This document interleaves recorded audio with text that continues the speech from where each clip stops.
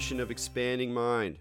I'm your host, Eric Davis, continuing our conversations about the cultures of consciousness. You know, like a lot of writers, nonfiction writers, I dream of writing a fiction book. I'm not a terribly adept storyteller. I don't tend to think in terms of stories and narratives as much as ideas and environments and concepts. But I still kind of feel like it's going to be. I'm going to be disappointed with myself if I don't try to squeeze out a fiction one of these days. I like the idea of like the writer as a sort of Swiss Army knife who can do different kinds of things. And I've done rock criticism and cultural journalism and technology journalism, and I wrote a PhD and I wrote a rock opera and I wrote some poetry back in the day. And so I like the idea that at some point I try to write some fiction. But, it's a little tough because I'd have to get a story from somewhere because, as I said, I'm not a natural storyteller. And one of the things people do who write fictions is, of course, steal the stories of their own lives, which in my case are only so interesting because, again, I don't really remember them that well. A lot of my friends remember incidents in my life better than I do. Which is maybe one of the reasons I stay close to my friends over time. But another thing you do is you can steal your friends' stories. And if I was going to steal somebody's story and write it, not as if it was my personal story, but write it as a fiction or use it as a basis for a fiction, I would steal my friend Naropa Sabine's story. Let's see, I met Naropa in the early 2000s, I think, and we immediately started talking about Moby Dick, and we had that sort of mutual intoxication along with my wife Jennifer, where you're talking in this way where you just kind of get higher and higher. And he came back to our apartment, and we talked for like and drank alternately alcohol and caffeine for like 3 days. It was quite exhilarating and quite fun, and he knew people that I'd known stretching way back to mysterious freak scenes in, of all places, Memphis, Tennessee. And so I've been enjoying having friends on the show and talking about their life experiences and enjoying the long running conversations that we've had for so long, such a rich part of my life. And so I decided to ask Naropa to come on and talk about his story. And the only real setup I think we need to have is that you hear this name Naropa and you think two things. One, he changed his name because he's some kind of yogi, wannabe mystic, peaceful warrior thing. Speaking of peaceful warrior, I went to a Michael Pollan talk last night. His new book, How to Change Your Mind, big book on psychedelics. It's going to change the whole discourse, New York Times, the whole thing. Like the shark has definitively jumped. But he's a great guy. I really like Michael a lot. And at the end, somebody asked a question. And the guy said that it was hilarious because Michael's pretty kind of, straight guy, New York Times kind of guy, interested in psychedelics, but he's got his feet on the ground. And then he got these totally classic psychedelic whack job questions. And one of them was this guy who said that he thought see if I get it right. Psychedelics were the samurai sword of the peaceful warrior. So, in any case, I don't know why that stuck in my mind. So, the peaceful warrior. But so you thought Naropa might be one of those guys, but no, Naropa was named by his parents, and not just any old weird hippie commune parents who named their kids like Sunshine or Mulch or something like that. Naropa came into this earth as the child of a bona fide guru. And that is the story that we're going to hear about today. So Naropa, thanks so much for joining me on Expanding Mind. It's a pleasure. Great to be here.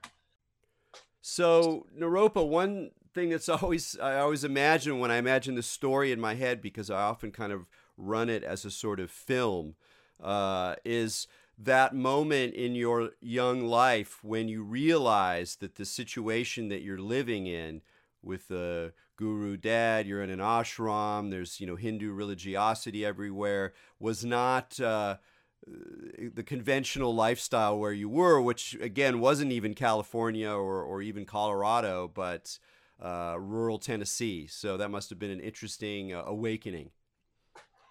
Yeah, that's putting it mildly.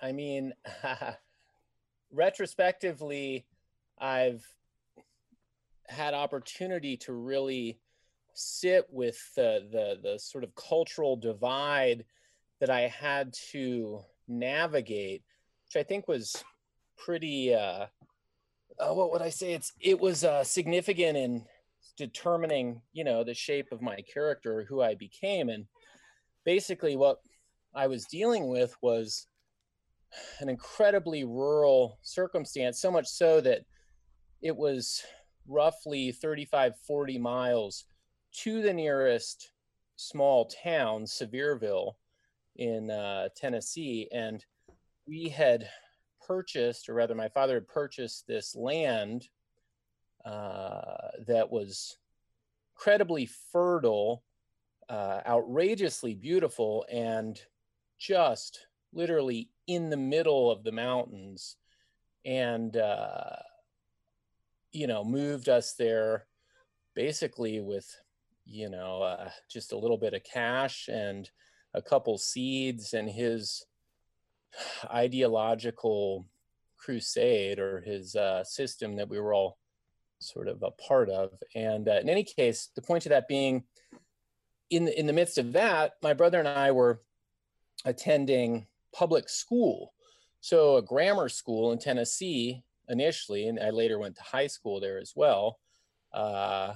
In the grammar school, I think at most had, I think 60 kids, 80 kids at most. And it was there that I first began to understand that,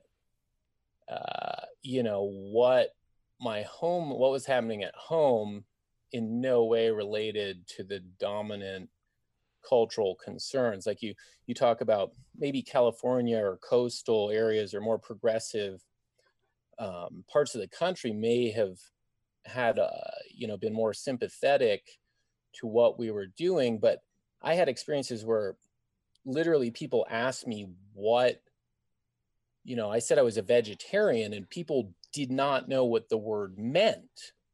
And then when I explained that meant I didn't eat meat, then the next question inevitably was, but why? It was inconceivable.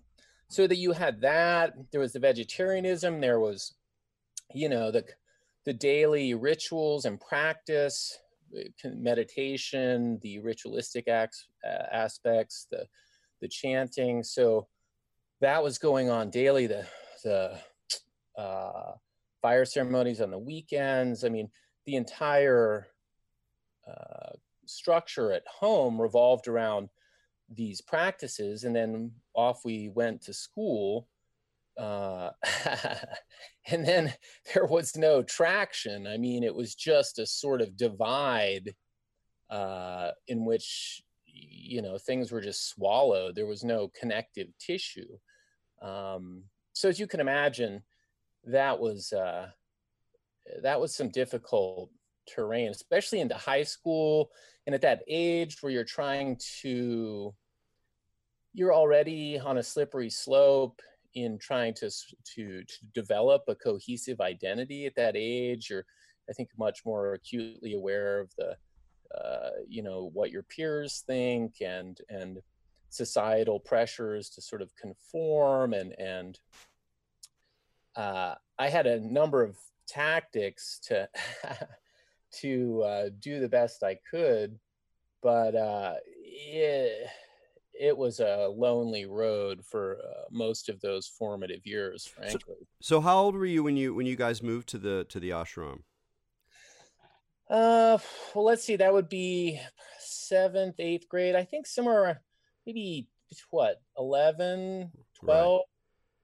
Somewhere right in there. And we had, prior to that, we had been moving a lot and had spent time in different ashrams and in a lot of, as a peripatetic lifestyle. And I think partially due to my father's relationship to his different teachers. And then at some point, I think he was ready to embark on his own attempt to create this community. I think he'd been authorized at that point by his teachers to make that move. So that's what led to this move to rural Tennessee, and was literally based on seeing an ad in a paper, as I recall, and he pretty much got it sight unseen. I think he said he had a dream, which also, back to the name, apparently that was also a part in how I received my name. Was there was a dream involved, and but he was also in Boulder around 72, which is where I was born. So I don't know how directly his relationship to Trungpa affected that decision, or if he was just it was in the milieu or the zeitgeist. Yeah, well, I want to come back, of course, to your experiences, but I think it'd be good to give a little backstory on your dad, on Shankaracharya, as he came to be known, and what the sort of spiritual scene was. I mean, his was kind of a classic '60s tale of a freak who finds sort of Eastern religion and then dives right in. But I think it'd be great to just hear a little bit more about his story and then the particular tradition that he got hooked up with and empowered within. Sure. My understanding is, and as I recall, we moved through a number of ashrams in those early years, as I mentioned. He was a student of Muktananda, and we went to India and stayed in Muktananda's ashram there. And then he was running a center for Muktananda at different points. And then he became involved. There was a while with Keshava Das. There was a stretch. I think, well, the primary relationship he had was with Gyan Yogi Mahasudan Das, who was a Shaktipat teacher, and we stayed and helped run his ashram in Soquel in California. And that was I know, a very significant part of his practice. And then he also worked with a kind of cave yogi in Kaloo Valley, and still has a relationship with him, and helped actually finance a temple there. So those were the primary relationships. And as you said, it is very much a tale of that era. He had been involved in the psychedelic movement in a pretty fundamental role, as I understand. In as much as the belief was that LSD was, the holy grail. It was the thing that was going to change the world. So in his version of the events, there was a pretty profound and visceral idealism in their relationship to LSD specifically. And I know that was the center of his life for a while. And he had friends that were, did time that we would visit early on. And my understanding is at some point he had teacher, I think it was specifically Muktananda, who somehow knew intuitively that he had a certain number of hits on him at the time, and told him it was time to leave that life behind and move more into the spiritual practice and tradition. And then soon after, there was a lab explosion in which he was burned severely and thrown into a lake, and had an out-of-body experience, during which time a voice essentially instructed him to go to India. And as I understand it, that was the main kind of, that's when the other path, that's when he took that road. I never saw him drink a glass of wine or smoke a joint or, really imbibe any stimulants from, throughout my entire life, throughout my childhood. But apparently prior to that, this was when he was more involved in that drug culture. And then there was a clean break. Yeah, and then he moves on to a particular flavor of Hindu spirituality. When we just throw out a guru name, if you don't actually, if you don't know the playbook and it's just a guru name, you can get a certain image of a wise old man with a beard and doing yoga and meditating and things like that. But the Shaktipat tradition that was the central current that he picked up on and that he continues to transmit is a very particular flavor. I think probably Muktananda was the most famous teacher in the West who is associated with this tradition. And since it has so much to do not only with the particular character of the religious vision, but also like the body and energy and eroticism and power, like these very concrete, quote unquote, tantric forces are at the core of this current, and I see them also in you in very interesting ways as you've come from this background, gone through your own search, your own evolution, your own becoming your own singularity. There's still this sense that there's something very powerful in that tradition, and personally the way that I've touched in it, which is very few times, going to some Muktananda centers when I was in high school. My aunt was a follower of Muktananda, and indeed when I finally met Shankaracharya, there was a similar kind of almost reminiscent charge that I could sort of tap into, if you will. So I'd love to hear you talk about how you came to understand what that tradition was about, and particularly its teachings on the power and energy and the body, and the way that kind of informed the way what you were doing as a kid, like the sadhana, the practices, the breath work, the chants, the fire ceremonies. There was something happening to you internally as well that to my mind is highlighted by this particularly kind of energy rich tantric tradition. Yeah. Let's see. It's a strange story in that I think that throughout my childhood and well into my mid-20s, it was the background for my life. I didn't have any distance, and not so much distance, but I think that throughout the childhood practices, I wasn't having what I would call direct stirrings of Kundalini or experiences that were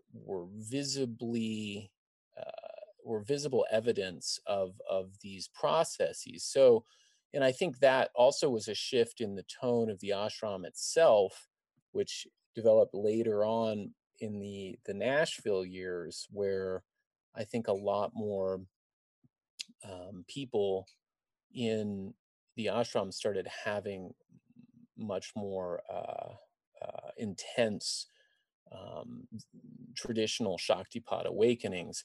So I guess my point being that throughout my childhood, it was like, you get up, you meditate, you're doing a lot of these mantras, you're doing Hanuman Chalisas, you're doing 108 names of Durga. So these practices were just a sort of daily routine that were normalized.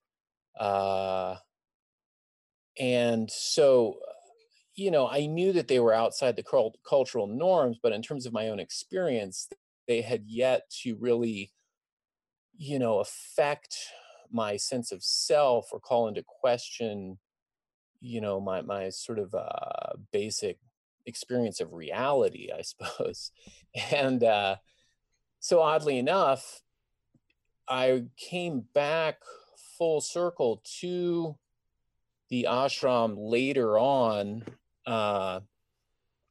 after art school and travel and, a whole host of different lives. And well, before you talk about coming back, so you grow up there, you go to high school. It's kind of as you say, there's an element of the ordinary to the practices, and then you go away. You go to art school. You're your own, creative freak and moving through, weird scenes. When you first went away, how much of the religious life of the ashram, ideas, practices, forms of experience. How much of that did you take with you when you went on when you went to art school and stepped away from the scene for a period of time? Were you kind of rejecting it? Did you just let it go? Did it stay with you? Uh, I think it was fundamentally hardwired into my worldview. Um, that's a difficult question. I it's like I was coming from so far outside the box that I think a lot of those years were actually devoted to a sort of process of being able to assimilate or to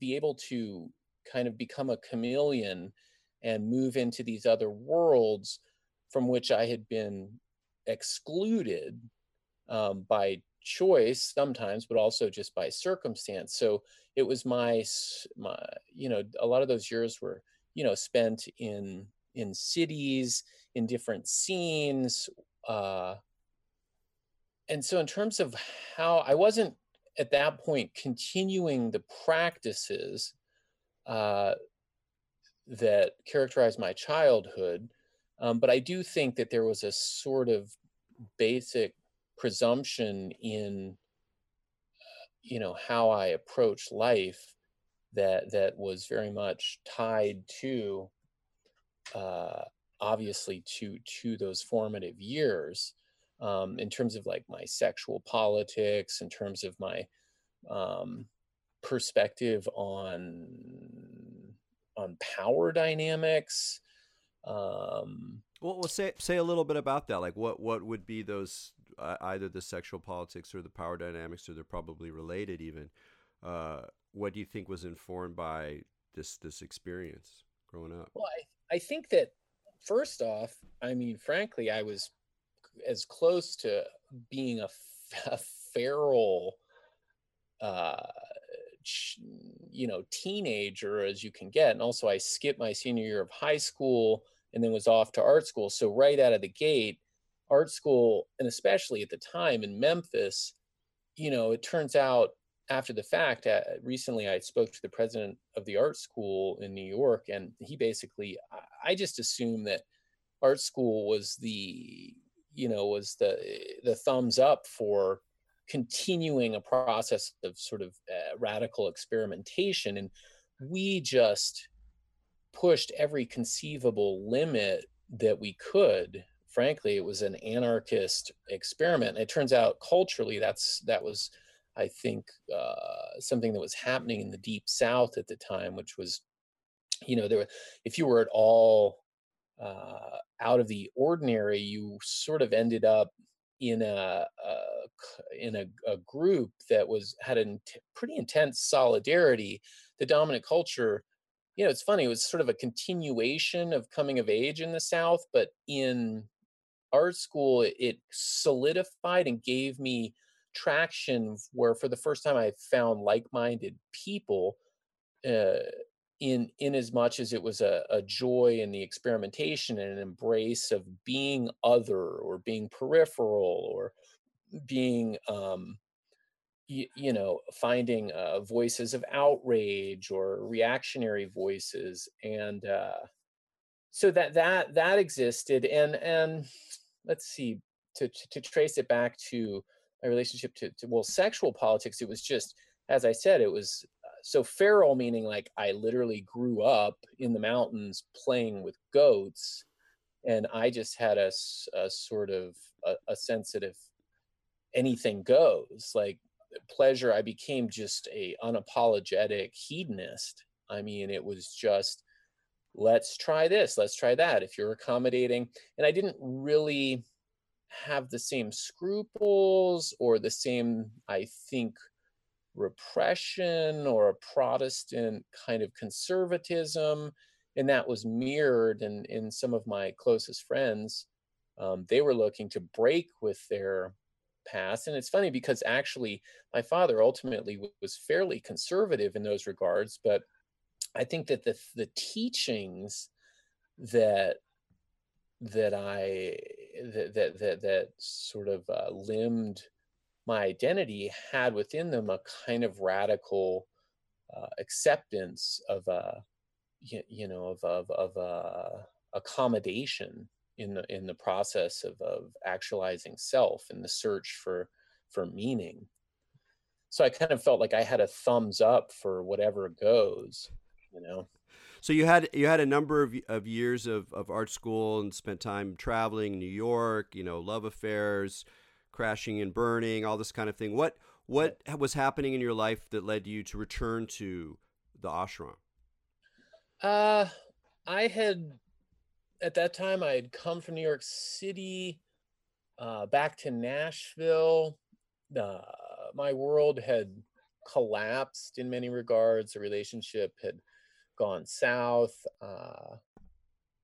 Basically, all of my artwork and journals were stolen in a tawdry tale that I still have moments when I reflect on that where it seems inconceivable. I mean, I essentially had the identity I had carefully constructed completely erased in terms of my work.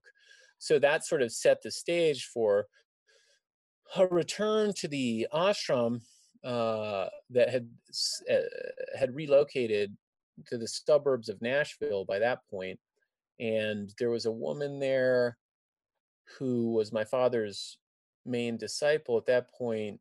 Um, this incredibly beautiful woman who became a seminal figure in what became a period during which I had basically kind of came to the end of that chapter. And when I see that, I think um, what I would say is so, and let me set the stage a little in that my father had left for India. So that's an interesting aspect to this story as well. So my father went to India, leaving her in charge. I had come to the end of my rope, so to speak, and also had, flirting with various drug habits and really had pushed the envelope as far as you can before before something breaks.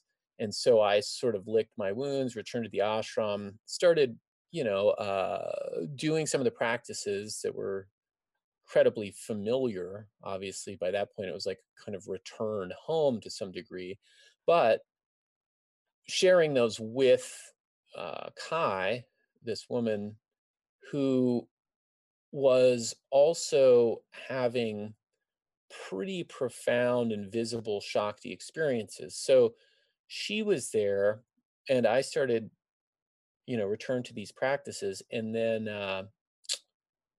consequently had a radical. Oh, let me turn that decline. Had a very specific experience that I think was a turning point in the story up to that moment. So, and then, that was basically after, I don't know, a certain amount of time of being there. There was an evening in which we were in the small room where my father did a lot of very specific and focused practice. So it was a shrine room. There's the main shrine room, and then there's another small room that's just devoted exclusively to anustans, to very focused worship. And so we were in there, and she was in a state of uh, possession or pure tran pure translation. I mean, she would go into these states where it was as if, 1,000 watts of pure electricity were just radiating, just whiplashing through her body. But she was essentially sitting on me and in this state and just pounding my chest with the peacock feathers that my father usually used in Shaktipat transmissions. And at that moment, something broke within me, and broke, symbolically, metaphorically, not as if she broke a bone, but something broke, and essentially what felt like, I think, 100,000 years of dross came flooding out. I mean, you could call it perhaps in those traditions, the serpent awakens, the Kundalini awakens, and begins the movement up the spine. And so it's either like, the base chakra, there's a sort of moment where the Shakti is awakened. And I feel like there were moments prior to that throughout my childhood where I definitely felt the sort of stirrings of energy, a tightening in the neck, and a quality of, my breath seeming to take on its own logic, that had nothing to do with my will, so to speak. But from that point on, that led to a period in which essentially I completely checked out of the world.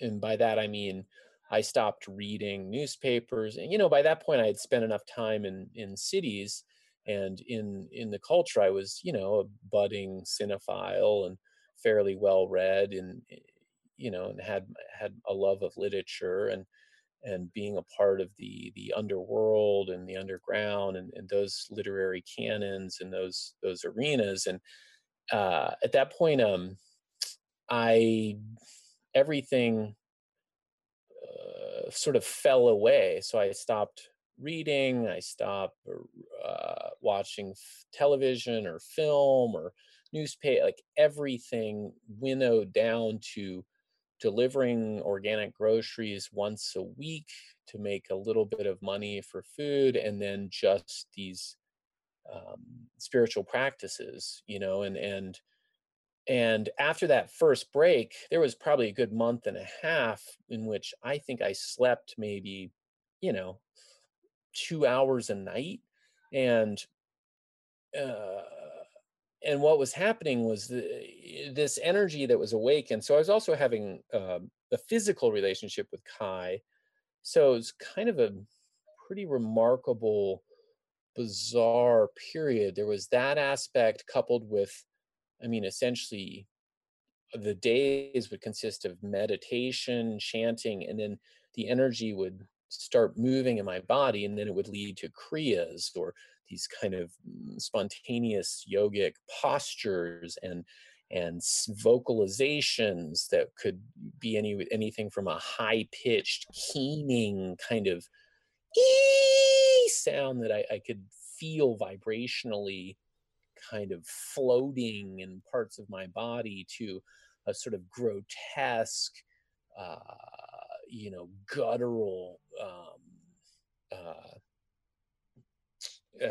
what's the term for glossolalia, you know. So it was just from day to day, the experiences were so gripping, and so it essentially swallowed my life. And I was incredibly sensitive to tone, to other people's effect. So I just cut it all out and kind of wiped the slate clean, I guess you could say. And so that became a sort of turning point in my life. One question about like how your relationships, that you were also involved with Kai physically, Right. whether like there was another part of your relationship that was kind of like, getting to know each other, sharing your hopes and fears, or whether like even the sort of relationship side of it was kind of subsumed by these larger energy forces and practices and such. Yeah, without a doubt. I mean, at that point, she was 100% uh, devoted to my father and to these practices. So interpersonal dynamics were without a doubt second fiddle, uh, you know, and That was, I mean, the thing that we were doing with each other was like sort of, it's what Kabir called the spiritual athleticism. It was like, I mean, well, maybe more within the ashram itself, but it was like people, the more mantras you did, the cleaner the whistle, the the deeper the dedication, the more perfect the devotee. Those were the things that were driving our relationship in that period. And it wasn't even, there was no real difficulty. This is the other strange part of that period, was it wasn't as if there was no, people try to quit smoking or they try to change their life, or there's this sort of imposition of the will. The thing that was so remarkable about this period was there was no will on my part. It was a sort of surrender, and then a engagement that was, so I was so gripped by what was happening that things sort of naturally fell away.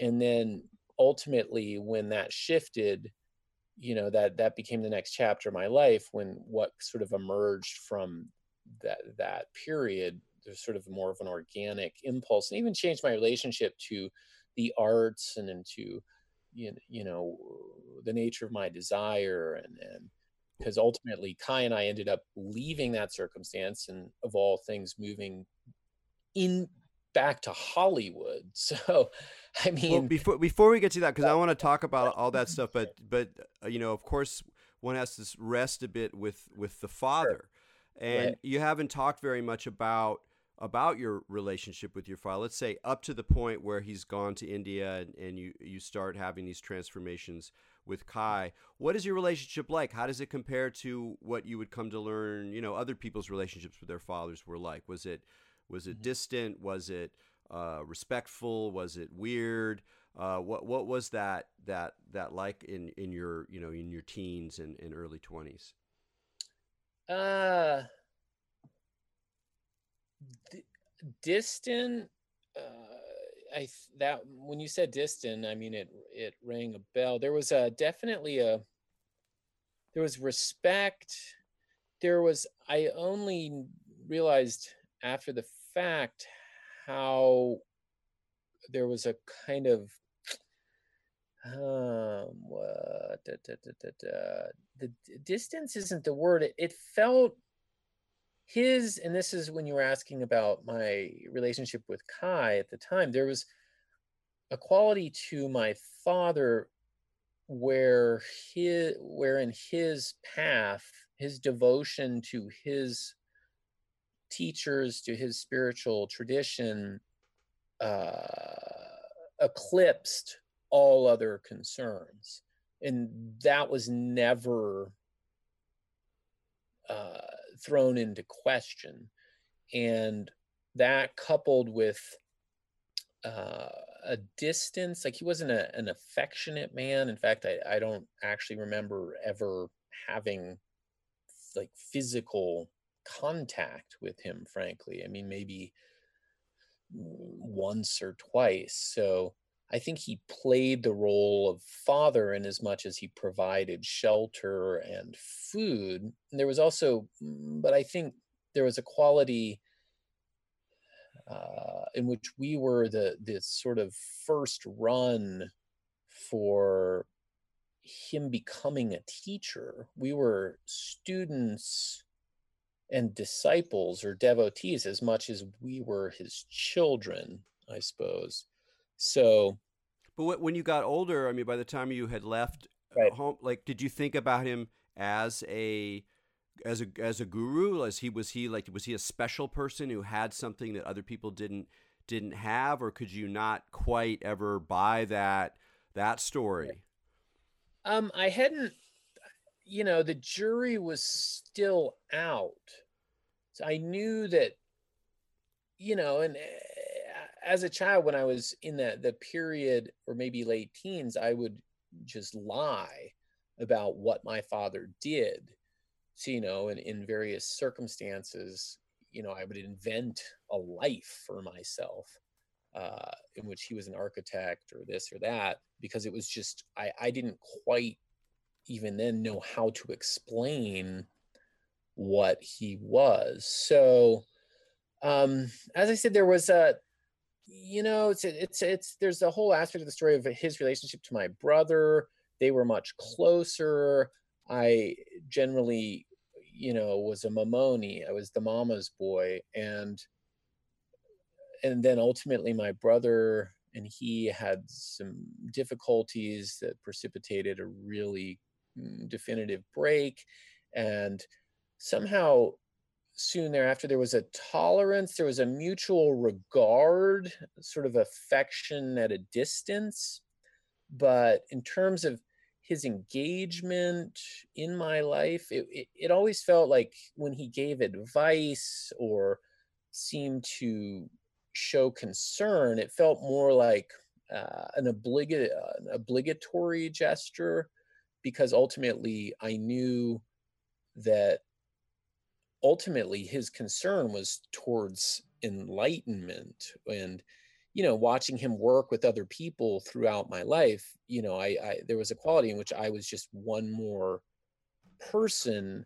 So in his, I think in his philosophy, and in many things he referenced, it was, traditionally a lot of the sages or different teachers, even Christ denied his parents, and in his own relationship with his parents, there was a quality of a break in which you were sort of independent. Your path was your own. So I think he afforded me a degree of respect in as much as he saw my choices. He didn't agree with them, um, but it always felt like I was living a life concurrently, like we weren't sharing a life, I guess is what I'm getting at.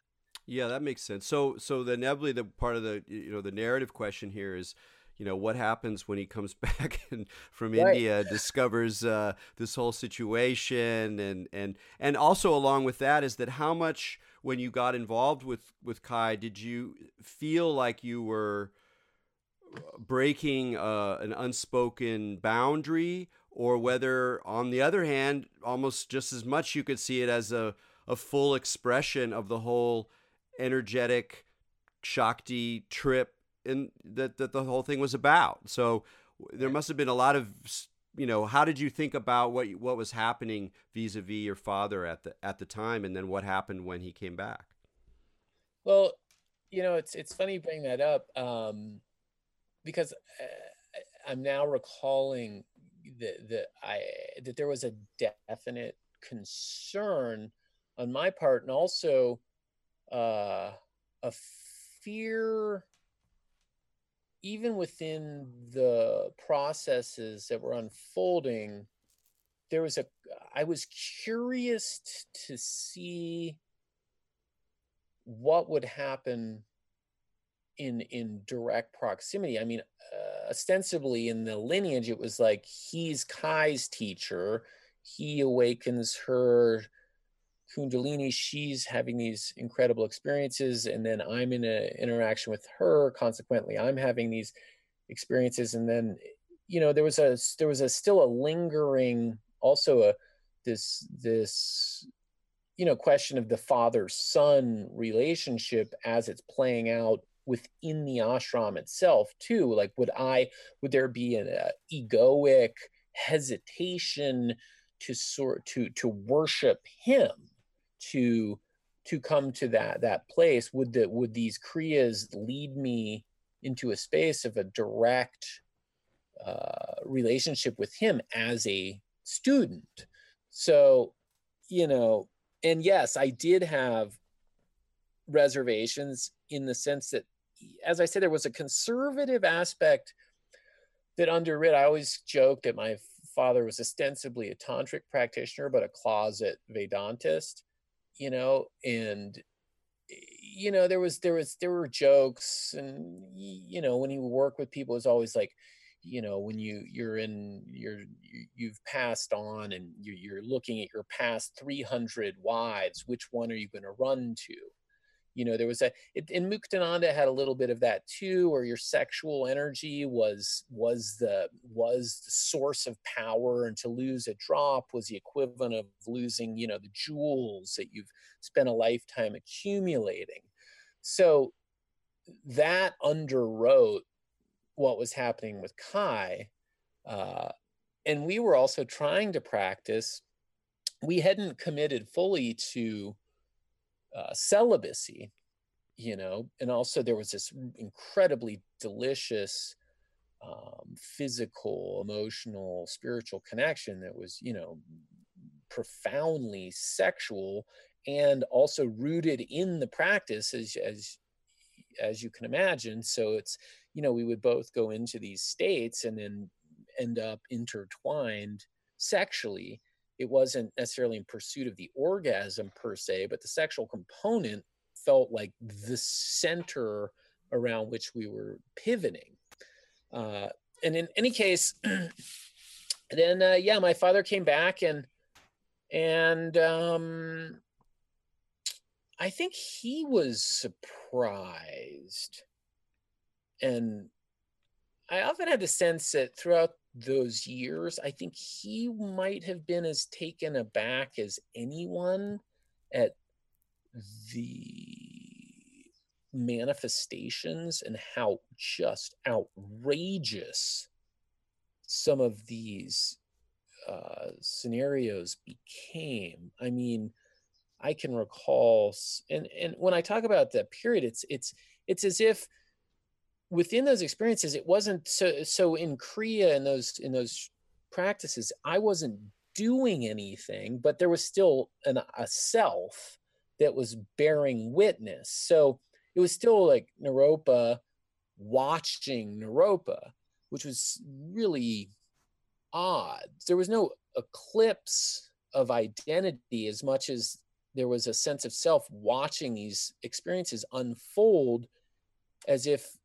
I was a guest in my own body, or that aspect of self. There was a witness throughout the whole process, and that same witness then watched my body, as it transformed into a cobra or spun on one toe, or, essentially there were periods where my body was doing these yogic poses or these asanas that I couldn't do if I directed my body to do, or the sounds that were being emitted, or, and so then my father returned, and then it sort of wasn't as big a deal as I thought. It just sort of continued under his watchful eye. And I think for him, it must have been interesting. He didn't express, concern or dissatisfaction with Kai and I's relationship, though, as I said, there was a strange dynamic in that she was devoted to him, and then by that point our relationship had progressed, so it had become starting to have aspects that reflected a more traditional relationship. So, I had to sort of defer to her primary relationship, which was with my father. And it was, and I could see the impulse in me to want to push that and see where her allegiance was, so to speak. I could already feel some of those kind of power dynamics play out, and that being said, back to the question of my relationship to him, it's oddly enough,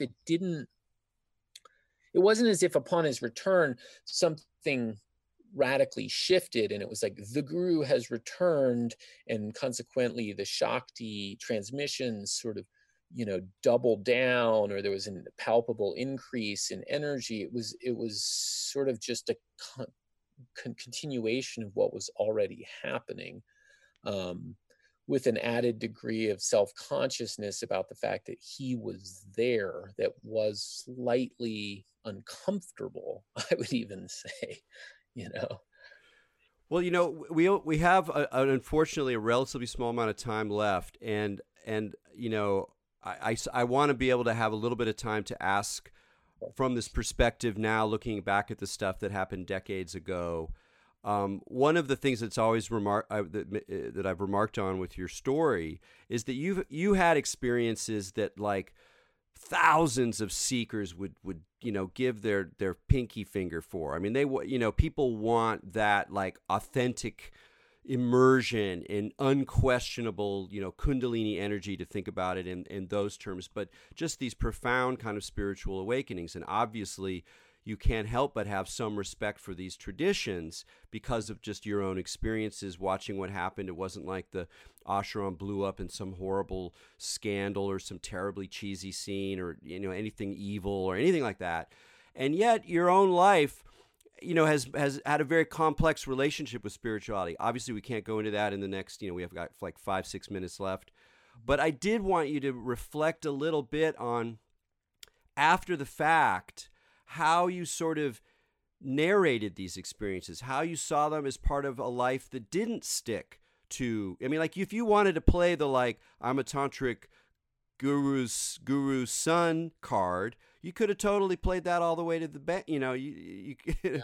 So, but you didn't do that. And so how, that's the what I'd love to hear you reflect on a little bit, is how, having had these openings, you kind of integrated them and also maybe resisted them or let them go as you went forward in a creative life of art and music and experience with people.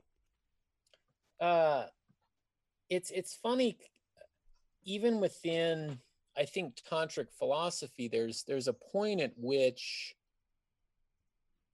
all things are become the practice. It's funny, there's echoes in like a post Duchamp or a post Cage kind of context where it's all art, it's all music, it's all spiritual practice. And so I think the transition from that sort of rarefied closed world into the world at large has, there's been a beautiful and ongoing recognition of echoes and aspects from those experiences and from those insights into the world at large. That it's the ritual exists potentially to bring you to the experience, and then one realizes that it's all, there are aspects of ritual in all these acts of making the bowl of, it becomes more of a Buddhist kind of practice of what you bring to how you rake the yard, how you interact with other people. And so I think I mentioned to you before, there's still, I'm still mulling over what happened. It's still there.